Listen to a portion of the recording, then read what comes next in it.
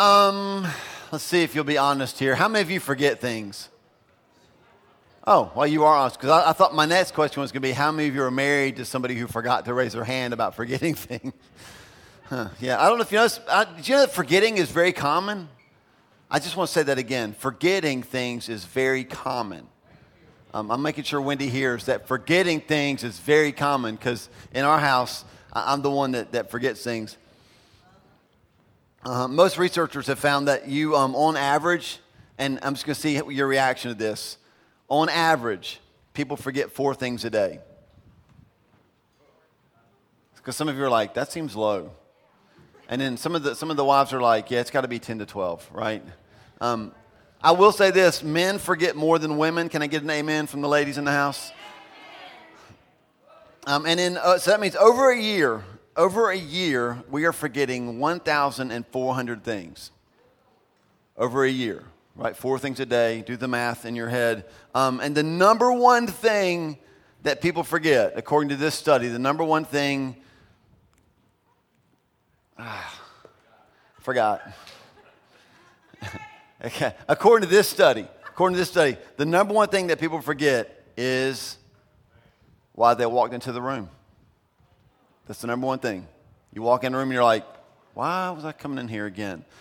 So there are tons of things that we forget. It's normal, but I think there's weightier things to forget than why we walked into a room. And so that's what we're going to be talking about this morning.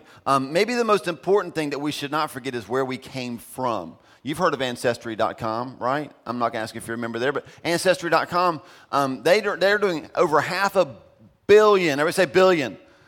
$500 million in revenue and sales every year because people are curious about where they came from. I think it's because of this. Listen to this statement. People are trying to find meaning where they are by finding meaning in where they came from.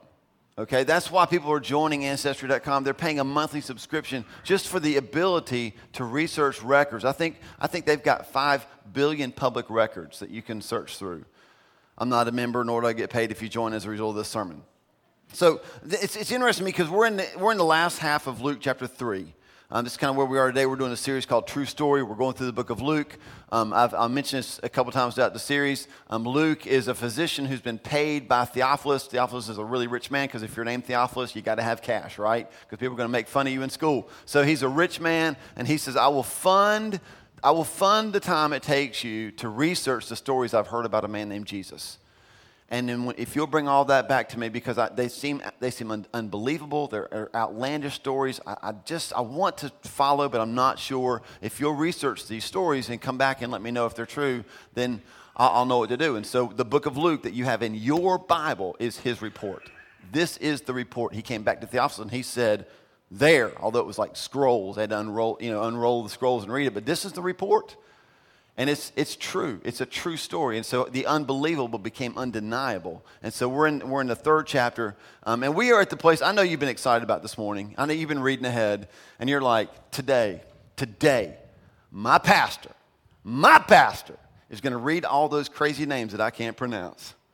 And I'm not going to. I just want you to know right up front, you're going to be disappointed. I'm not going to do it. But we are going to talk about the genealogy of Jesus. I believe this. It's possible, highly likely, that there's something more to this passage of Scripture than what we treat it as.